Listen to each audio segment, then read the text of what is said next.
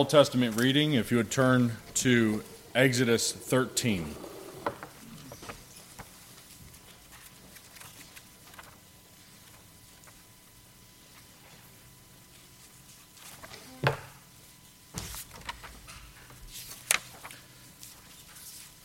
Exodus chapter 13, verse 1. Let us hear now the inerrant, infallible, and inspired word of God. And the Lord spake unto Moses, saying, Sanctify unto me all the firstborn, whatsoever openeth the womb among the children of Israel, both of man and of beast, it is mine. And Moses said unto the people, Remember this day in which ye came out from Egypt, out of the house of bondage, for by strength of hand the Lord brought you out from this place. There shall no leavened bread be eaten. This day came ye out in the month Abib.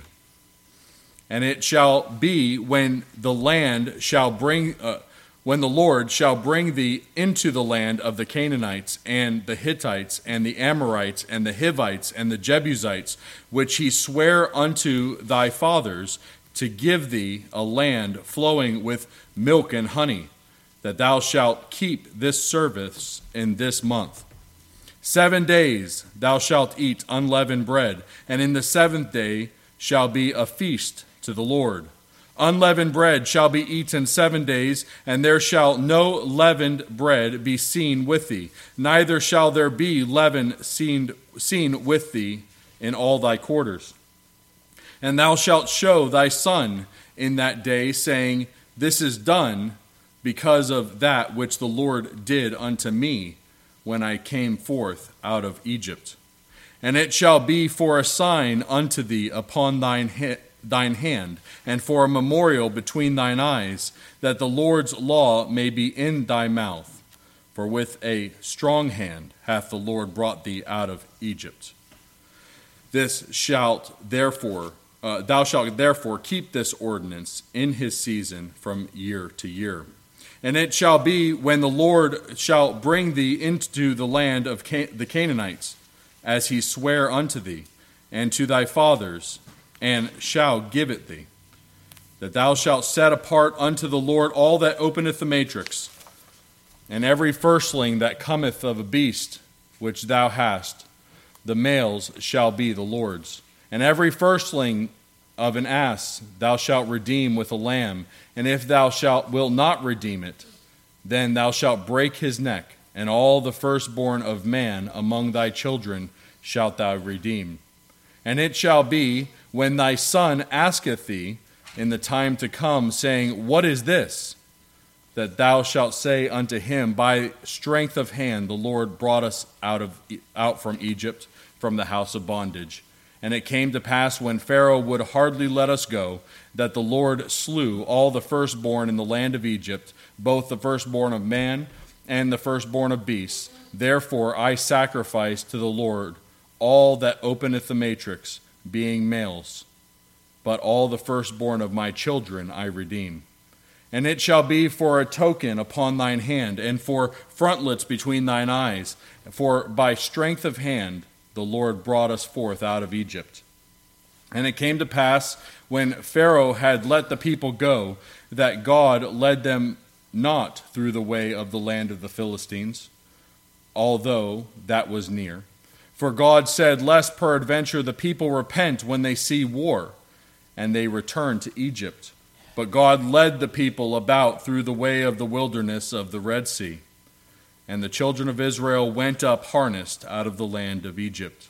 And Moses took the bones of Joseph with him, for he had straitly sworn the children of Israel, saying, God will surely visit you, and ye shall carry up my bones away hence with you. And they took their journey from Succoth, and encamped in Etham, in the edge of the wilderness. And the Lord went before them by day in a pillar of a cloud, to lead them in the way, and by night in a pillar of fire, to give them light, to go by day and night. He took not away the pillar of the cloud by day, nor the pillar of fire by night from before the people. May God add his blessing to the reading and hearing of his holy word. So in the first section, verses 1 through 16, the Lord gives the ordinance of the firstborn. He asserts his rights over all of the firstborn of Israel, from the firstborn of man to the firstborn of beasts. The command is instituted for the purpose of remembrance, so that Israel would never forget that they, as the Lord's firstborn son, which we read in Exodus 4, and as the church of the firstborn ones in Hebrews 12, they were preserved by God in a distinguishing act of grace, that they were separated from the plague that harmed the Egyptians and were brought out of Egypt by his mighty hand. This sanctifying and consecrating of the firstborn was to be for them a sign that not only the firstborn, but all that come after the firstborn are the Lord's possessions. We think of the firstborn as the strength, right, that comes forth. It's the strength of the next generation.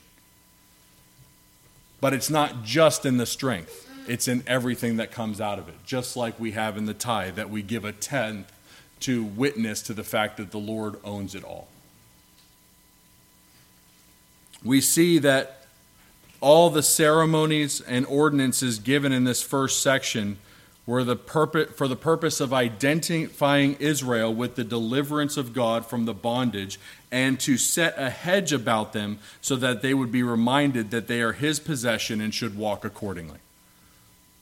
Just in the same way that we also remember that we are the Lord's, that we have been redeemed by the blood of Christ, and so we are his. This is, again, those elements of the world that we read about in Galatians chapter 4, that in this tactile service, there's something higher, spiritual, that is to be communicated. They are commanded to remember this day in which they came out of Egypt, out of the house of bondage, for by strength of hand the Lord brought you out of this place. And so everything that they were to do was to be ordered according to that identity. What was the first month of the year? The month of Abib, the month that they were brought out of the land of Egypt. They are to keep the memorial service of the Passover and the Feast of Unleavened Bread from year to year.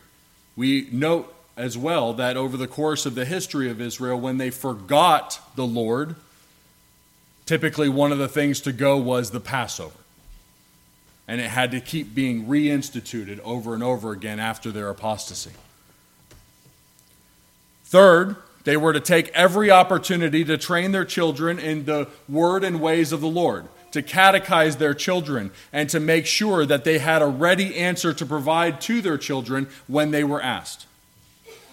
We talk about the fact that it is not only we ourselves, but also our children are a part of that. And so while they may not be actually physically doing the ordinance, they are there with the family, participating in the actions of the family toward their God. Fourth, in everything that they do, everything that they aim at, and everything that they speak ought to have reference to the great deliverance of the Lord. Notice that what it says, it shall be a binding upon your hand as frontlets between thine eyes, and so forth, right? That it is to govern every action that they take in the day. And finally, they are to bear witness in that they were all the particular possession of the Lord by setting apart and sanctifying all that open the matrix, all of the firstborn of man and beast, so that they would see in the strength of each successive generation that all of them were the Lord's. The firstborn of males of men were to be redeemed with a sacrifice of a clean animal. The firstborn of clean animals were to be sacrificed themselves, and the firstborn of any unclean animal were to be redeemed with a sacrifice of a clean animal, or they were to be killed. All right, so as we move then into section 2, from verses 17 through 22, we have the great care that the Lord had over his people in bringing them out of the land of Egypt.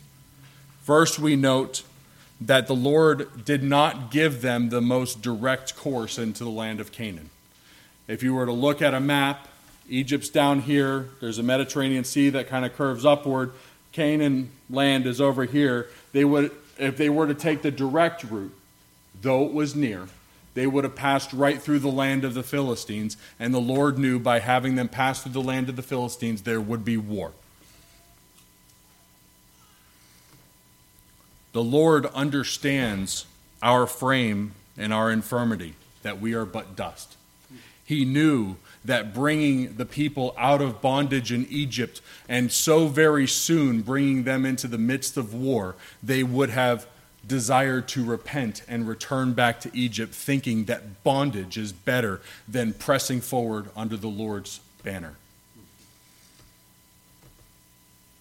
While it would not have been a burden to the Lord to deliver them from the hand of the Philistines, as they will see in their wilderness wanderings, that he over and over and over again is there caring and helping them,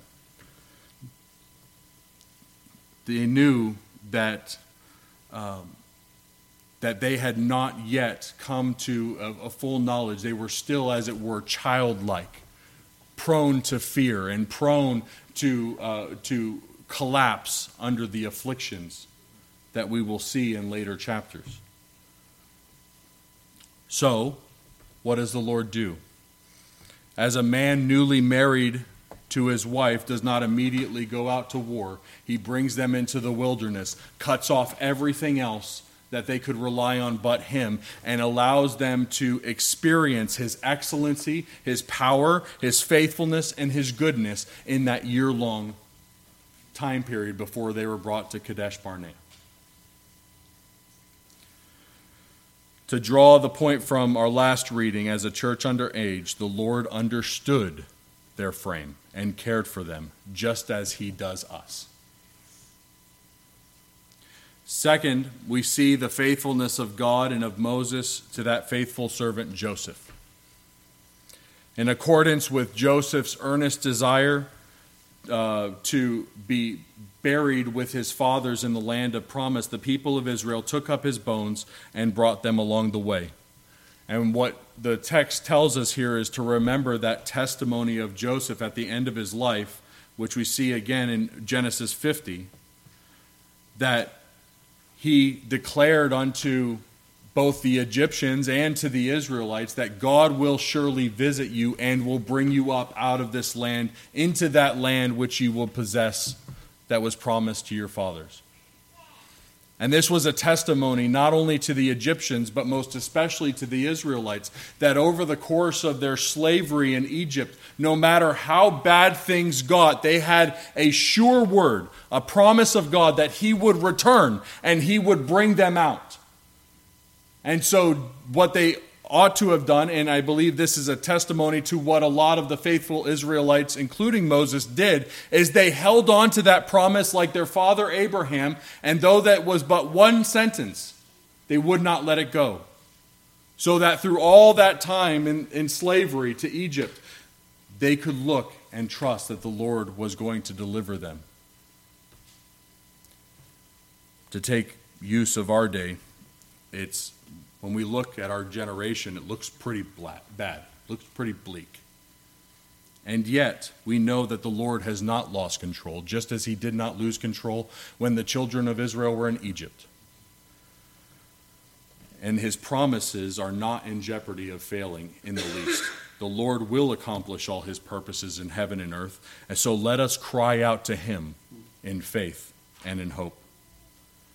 The scripture also, in bringing the bones of Joseph out of the land of Egypt and bringing them into that possession of the land of Canaan, was also a witness to the forefathers' faith in the resurrection. What would it matter if that was the end of Joseph? So then finally we have the Lord's care in leading them by the pillar of cloud by day and the pillar of fire by night. For the sake of their faith, he provided a constant, visible manifestation of himself in order to lead them, guide them, and to show them that he was constantly present among them. Brethren, things haven't changed today. He was a pillar of cloud by day to protect them from the heat of the sun, to, as it were, provide consolation for their affliction while wandering in the wilderness, and also to be that sure guide so that when the Lord went up from the tabernacle, as we'll see later, and moved, so did all the people with him, and a pillar by fire at night to provide light and warmth when otherwise things would be pitch black. In the same way today, while we are not visibly, God is not visibly manifest before us, we cannot see Christ today. Yet, his presence is not gone. He is still leading and guiding his church. He still provides care and concern over his church. He provides leadership, guidance, protection, and he is present in and with his people while they walk through this world as pilgrims. So we must follow where he will take us by his word and spirit. Thus ends the reading of Exodus 13.